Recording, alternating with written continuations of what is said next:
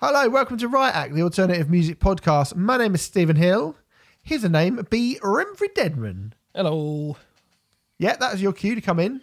I said Bit hello. quicker next time, please. Oh, sorry. You just took a big old pause, wasn't there? We don't have time for this, Remfry. All right. We don't have time, mate, because this is the Rioters review that you're listening to. Thank you very much. If you're listening to this on its release or near the time of its release, then obviously you have gone over to our Patreon page, patreon.com/Riot Act podcast for the people who haven't. I'll get on to you in a second. And signed up for our Patreon page, which means you get to pick an album for us to talk about, which is what we do here on the Rioters Review. We should say, if you give any amount of money, obviously we're massively thankful you did that. But we would like to point you in the direction of our best work, which is the £5 tier. So if you're not on that at the moment, £5 tier gets you 2 classic album series every month, as well as these 4 Rioters reviews that you get. And you're getting one of them right now. It comes via the mind, the brain of Luke. You've just put Luke down, Remfry. That's probably what Luke put down. I mean, I imagine that's, you know, I wouldn't have not put Luke's surname down out of protest or anything like that. I have nothing against Luke. Maybe he's got an offensive surname. Who knows? Maybe he's Luke. And you were too much of a snowflake to write it down. Maybe that seems quite apt Luke for the album we're talking Spunknuts. about. Yeah, maybe. And you were like, well, we'll just call him Luke. Mr. Spunknuts, thank you for your He suggested A Weekend in the City by Block Party, the second album, the sophomore album from the band Block Party, which was released on the 24th of January 2007.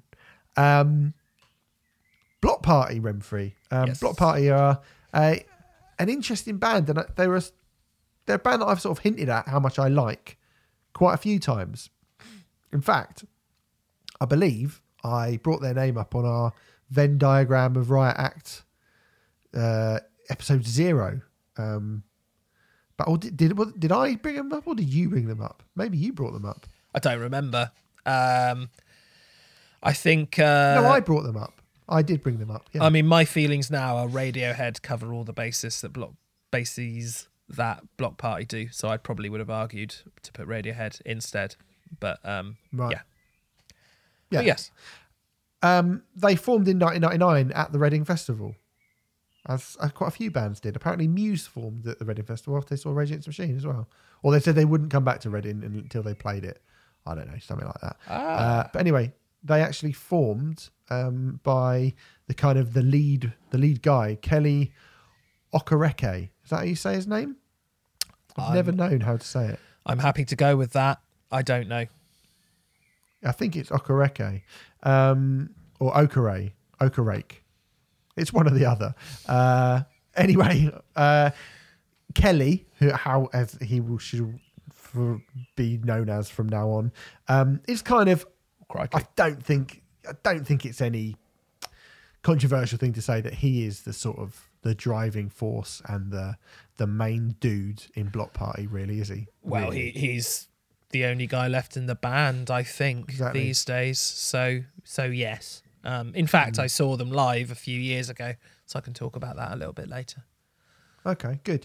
I have to say, I've spoken quite a few times about the what would you call it? My Indiaization that I was going through in the sort of early part, like the middle or the latter of the first half. Of that is definitely the what noughties. That is definitely what you would call it, the Indiaization.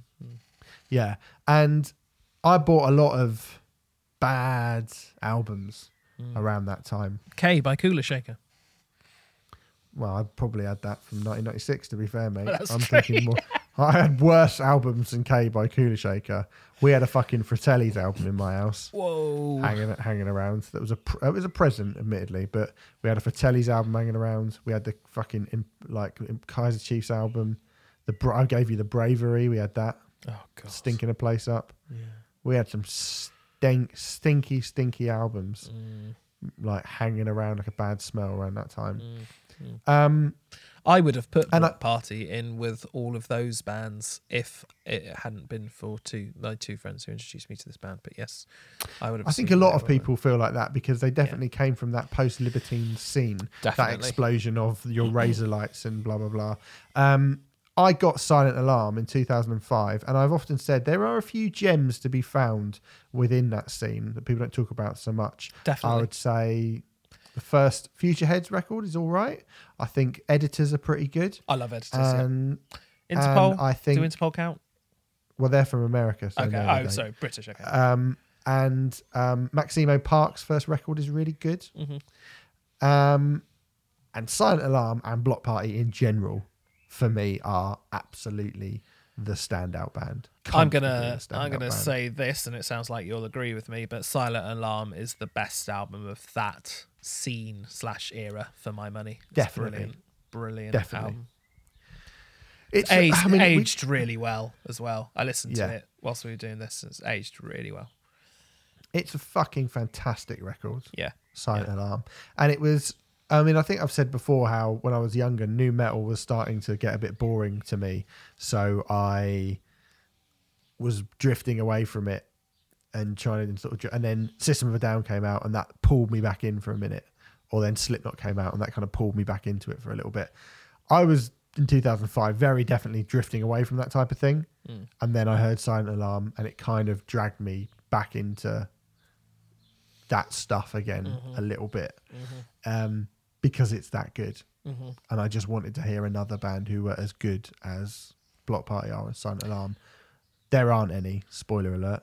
Yeah, my memory of it anyway, I might be fucking up the timeline here, but I went away after my first year of drama school, went back home for the summer holidays, and when I came back in September to start the second year, my housemates at the time were just obsessed with this band Block Party. They'd gone to see them together over the summer, and I basically discovered Silent Alarm through osmosis through them, really, and just I was a little reticent to it at first because at first I think I was just like, oh no, it's one of those indie bands, I'm not going to like it. But then, just the strength of the songs just came through quite quickly, and I was like, this band are fucking great.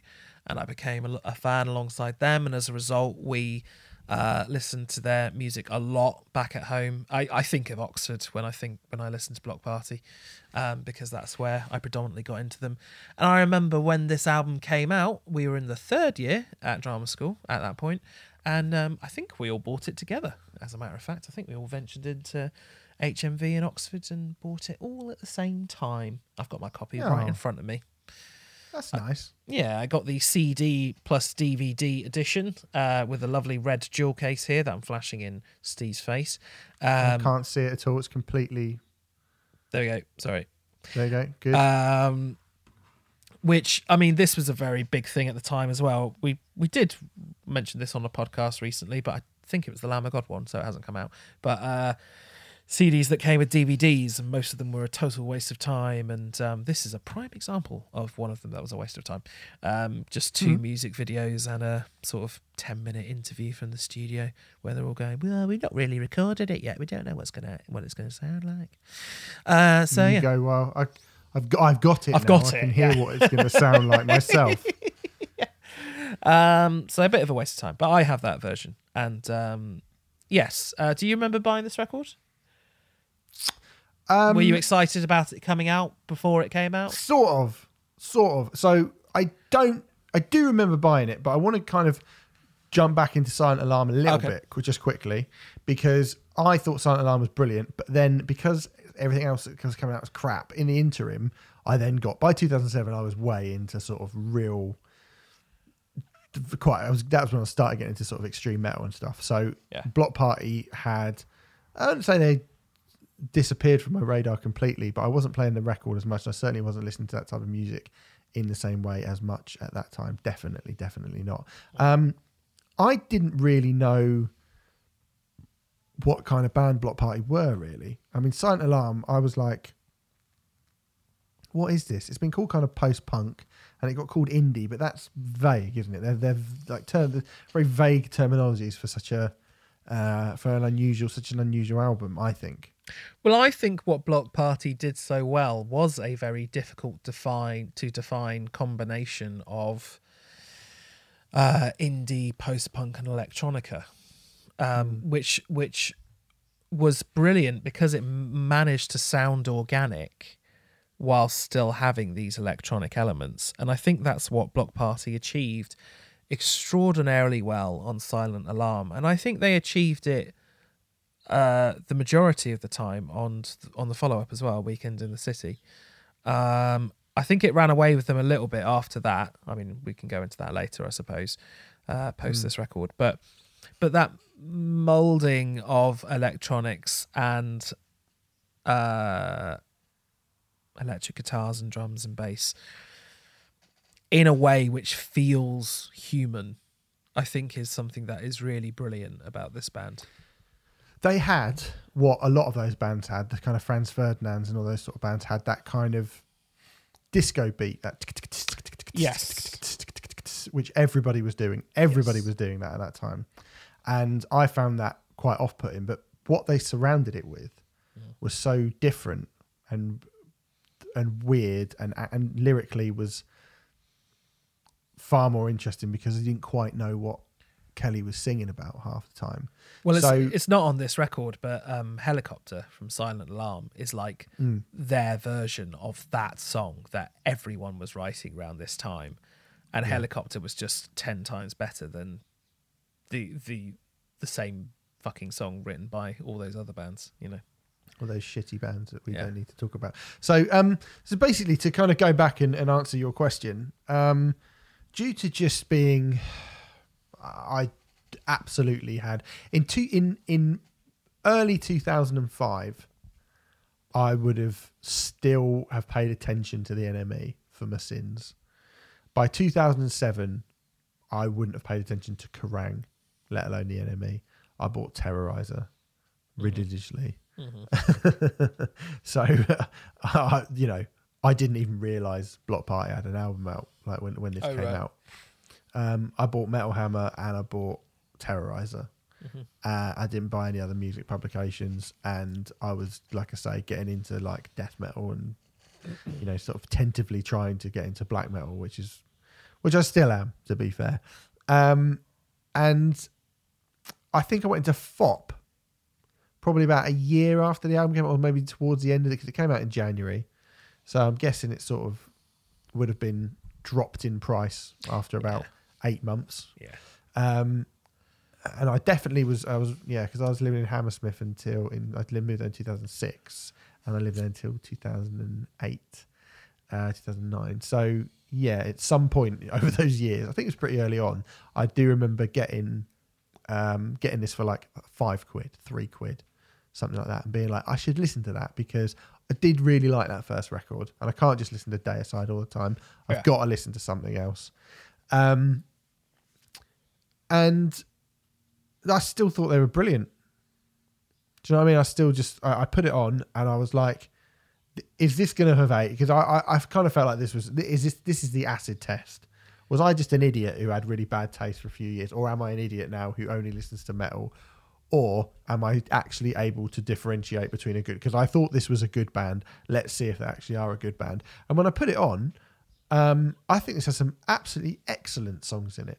I agree. Like really, really excellent parts. I don't think it's as good as Silent Alarm. No, definitely not. I think Silent Alarm is all killer, no filler.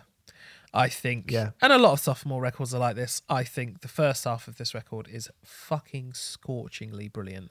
And the second half is quite good, but a bit ploddy.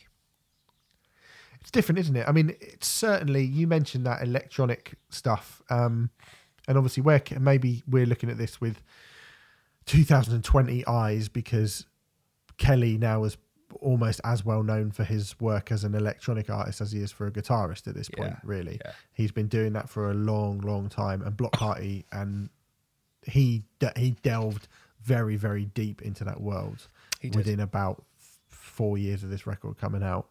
But there's certainly a more pronounced electronic pulse to this record, I think, than the first Bloc Party record. Yeah, I mean, a lot of that was probably to do with it being produced by Jackknife Lee.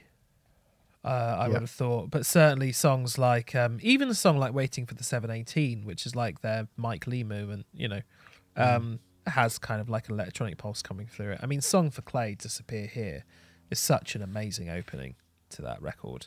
A song in like 5 parts, and it goes to so many places. Do you know what that references? "Song for Clay, Disappear Here."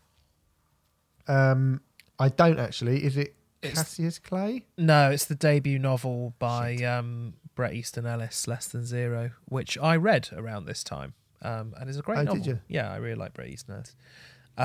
But Clay is the main character in that novel, and I think in the very first scene in the book, he's driving on the highway, and there's a turning which has a sign which says "Disappear Here," and he takes that turning, and that's how the book starts. So.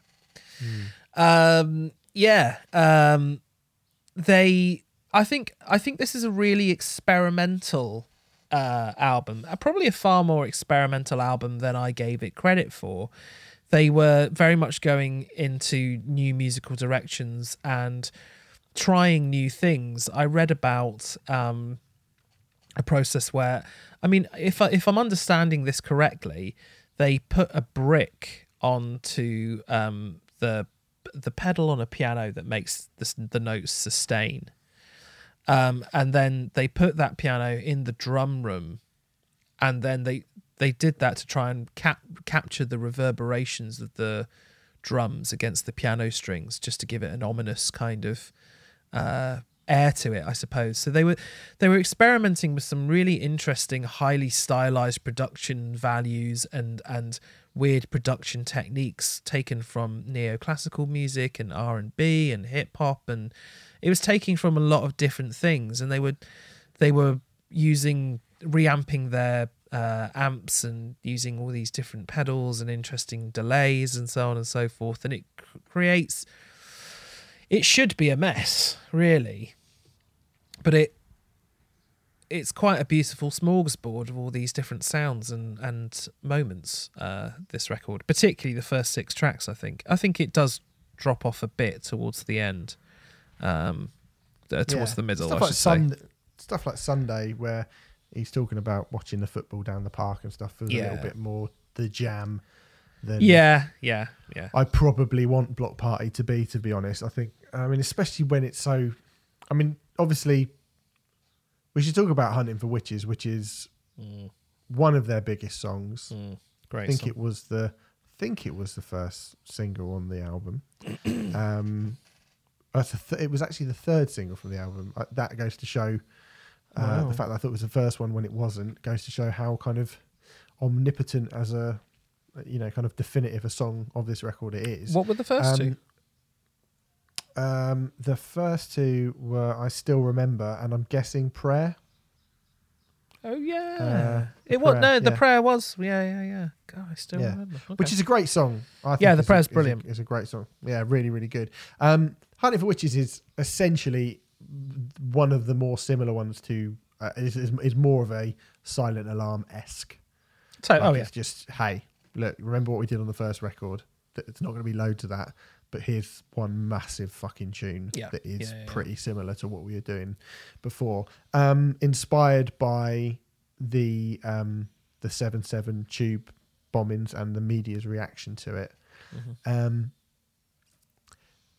It feels like, I was listening to it today, and just for kind of clarity as to when we're recording this on Saturday the 30th of May, and we've just had we've woken up today to the news that America is looting and rioting, and the racial tensions are incredibly high in that country at the moment, and it feels like the entire world has got his eye on it.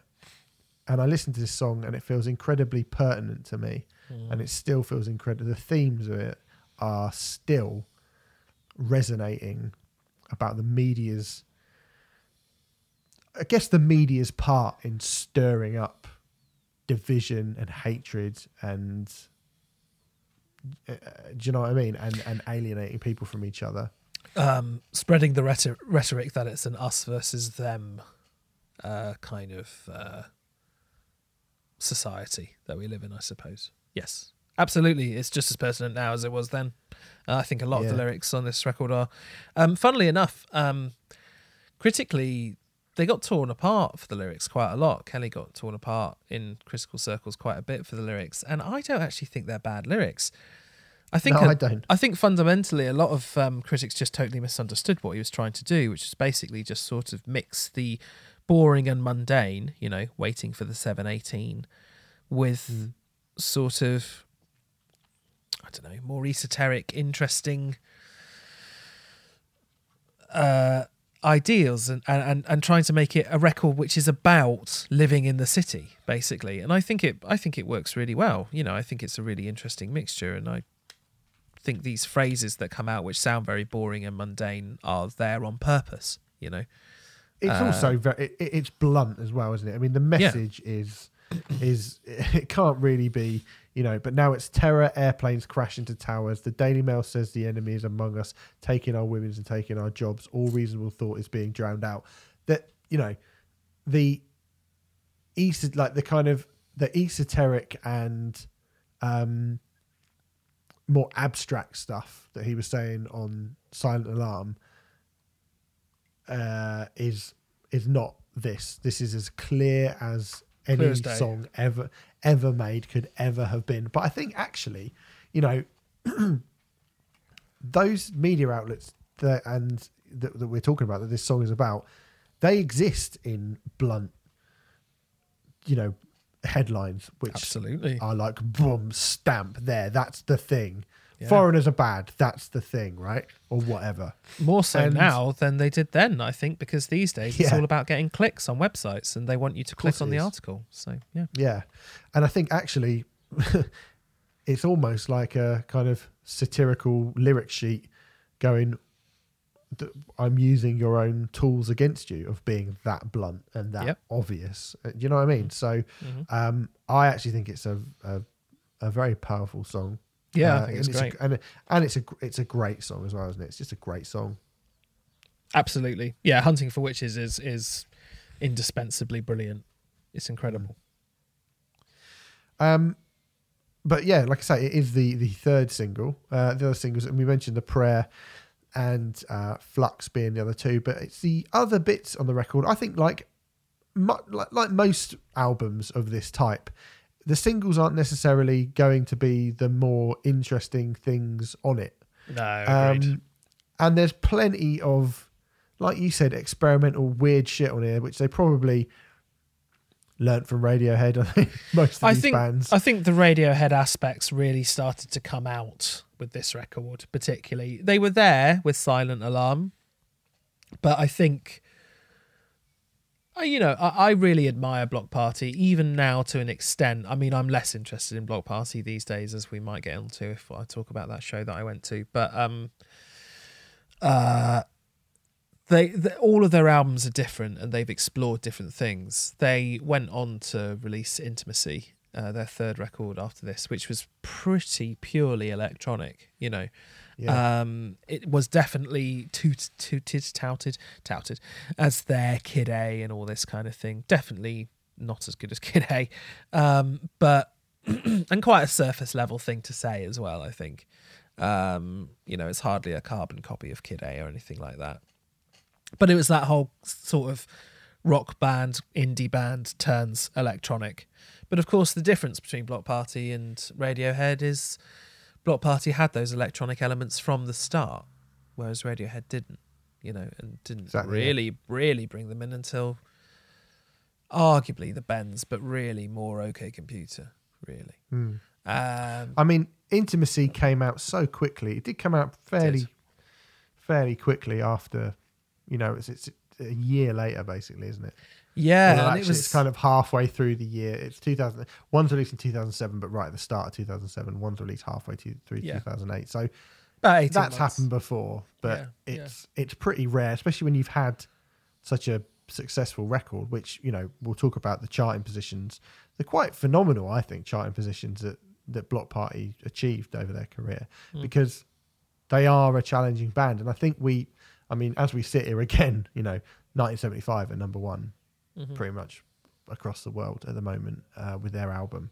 And I mean, we've just reviewed it, and we can say like, I imagine I would get less annoyed with people comparing Block Party to Radiohead than I would people comparing the 1975 to Radiohead, because I think Block Party do have I think like our kind of thing with 1975 was you're a good pop band, but you're not really much more than that. Whereas I think Block Party do have, even in Intimacy, which I think is not, it's not as good as Kid A or Amnesiac at all, but to me it's good enough. Like it's I think it's quite a good album actually. I think it's quite an enjoyable record, and I was quite like, oh, when I heard it. It certainly got a critical mauling that I don't think it deserved. I remember reading a 2-star review in The Guardian or The Indie, or I can't remember where it was, but absolutely tore it apart, and it wasn't, I don't think it's as bad as a lot of people made out. Although I don't think, bar probably around Silent Alarm, I don't think Block Party were ever critical darlings, really. I was really surprised. I popped on Metacritic to see what the score was for this, and it's a score of 64, which I think is quite low for this record. I think it deserves to be in the high 70s. Well, Intimacy is 69 on Metacritic, so Intimacy is above A Weekend in the City. Oh, that's a surprise. Okay. Which seems very strange to me. But I mean... This is way better than Intimacy, isn't it? Yes, I think so. Yeah. Absolutely, yeah. It definitely is. Also, like I say, for an odd... But this is getting... I suppose... It's not complete. 2007, it's not completely gone. The idea that if you're someone with a guitar, you have to be, shit and boring, or you won't sell any records. Because Biffy Clyro would go on to do some fucking amazing things and get to number 1. Absolutely. But still, I think getting a number 2 on the UK album chart with A Weekend in the City, getting a bloody US Billboard 200 top 20 records. Yeah. I think it's pretty incredible. It got to number 12 in the US. Number 2 in Australia, number 5 in New Zealand, number 5 in Germany. I mean... And need we remind people that these bands around the Britpop era that were saying they were the biggest bands in the world, yada yada, were not getting those. They were getting those sorts of places in the UK, but not anywhere else in the world, really. So, it did very well internationally. Obviously, they were the biggest here. By quite some distance, but it did do well internationally, I think. It's funny because, again, I often mention my girlfriend who is American, and I go, was that big in... And I know she's going to say, no, it wasn't big, no, it wasn't big. Block Party, actually, one of the few ones where she's like, oh, Block Party. And interesting. There were a bunch of... I think there was, on the kind of college scene, Block Party were quite a kind of cool band for a while. I can see in America. I can see Block Party working really well in a place like New York. Yeah. You've been to New York, haven't you? I've been to New York. Yes. I don't know why. I don't know what it is about New York, but they just seem to fit that world very, very well. I mean, fuck knows how they do in sort of Middle America. Probably not very well, but then music doesn't do well in Middle America, does it? Unless it's country and western. Not really, no. No, I think they had much more international appeal than a lot of the bands that we would probably assume had an international appeal had. It was a badly constructed sentence, but hopefully I understood what I meant. I did understand what you meant, yeah. But although it ended really quickly, so it did, it did end. It did end quite quickly. Abruptly. I'm not going to lie. I mean. Yes, the New York thing, because anything that's a bit post-punky and you start thinking about, Talking Heads, et al., is going to do fairly well. And also, I mean, let's not forget, I guess when I said that drum beat that everyone, that was the Strokes, wasn't it? Yeah. And they're from New York. Yeah. And the Strokes pretty much kind of popularised and everybody fucking nicked it. But Block Party, to their credit, I think, on A Weekend in the City, rarely use that drum beat. It's far more, although like you said, they are a much better band than any of those bands on Silent Alarm, they're still kind of one of those bands. On A Weekend in the City, they are less one of those bands, I think. I think there's still nods to stuff like The Jam on the lyrical approach, and there's a bit of like the more simplistic and a bit kind of, you know, la-di-da, like Blur's kind of la-di-da, we're English sort of thing. I think they lean on that. They lean on, they could be an American band on Silent Alarm. I think they couldn't be an American band on A Weekend in the City. Definitely, especially on songs like Waiting for the 718 and stuff like that, about talking about going to Brighton on the weekend and all that sort of thing. You know, definitely. Yeah. This is a very British record, but I think it's all the more powerful for it. I was just about to say the most obvious thing in the world and stop myself, but fuck it, I'll say it now. I was about to say this record really is the midpoint between Silent Alarm and Intimacy, isn't it? But then it literally is the midpoint. Is. You can use literally in the way that it was always meant to be used as well, Renfrew. So, but it is, you know, but it is music. But it is musically as well. I think this record. Obviously, we didn't know it at the time, but I think this record does sound like a mix of Intimacy and Silent Alarm. Yeah. It's weird, isn't it? Because I think Block Party are one of those. Sometimes you look back on bands' career and you go, "Bloody hell, I didn't see that coming," or "Cool, they really." And Block Party, not to call them not an interesting band, because I think they are an interesting band, but I think you can look back at everything and go, oh, I can kind of see how or why that would have. Do you know what I mean? Like, you can see how that came into being. I suppose to broaden out my point even more and to make it less obvious than it already is, the jump from Weekend in the City to Intimacy doesn't feel alienating. But if it had been from Silent Alarm to Intimacy, I think that would have been too alienating a jump. Yeah. I definitely agree with that. This is the second best Block Party record? Sort of clearly is. I think so. I believe I've only heard the first three. So I haven't heard, I think it's just called 4, their fourth album. So I can't include that, and maybe it's some masterwork, some hidden masterwork that I don't know about, but it is pretty simple when it comes to Block Party for me. My favourite album's their first, my second favourite's their second, my third favourite's their third, and I've sort of assumed it'll be the same for their fourth, but who knows. I mean, what I would say is Hymns from 2016 is not the best record. I mean, I don't think it's a quite a patchy record, but it's a bit better than it was received. I mean, there's some kind of, I'm not going to suggest Renfrew listens to it, to be honest, everyone, because you were like shitty R&B about some of the things from the 1975 album that I actually liked. So I think maybe you might want to avoid Hymns. Okay.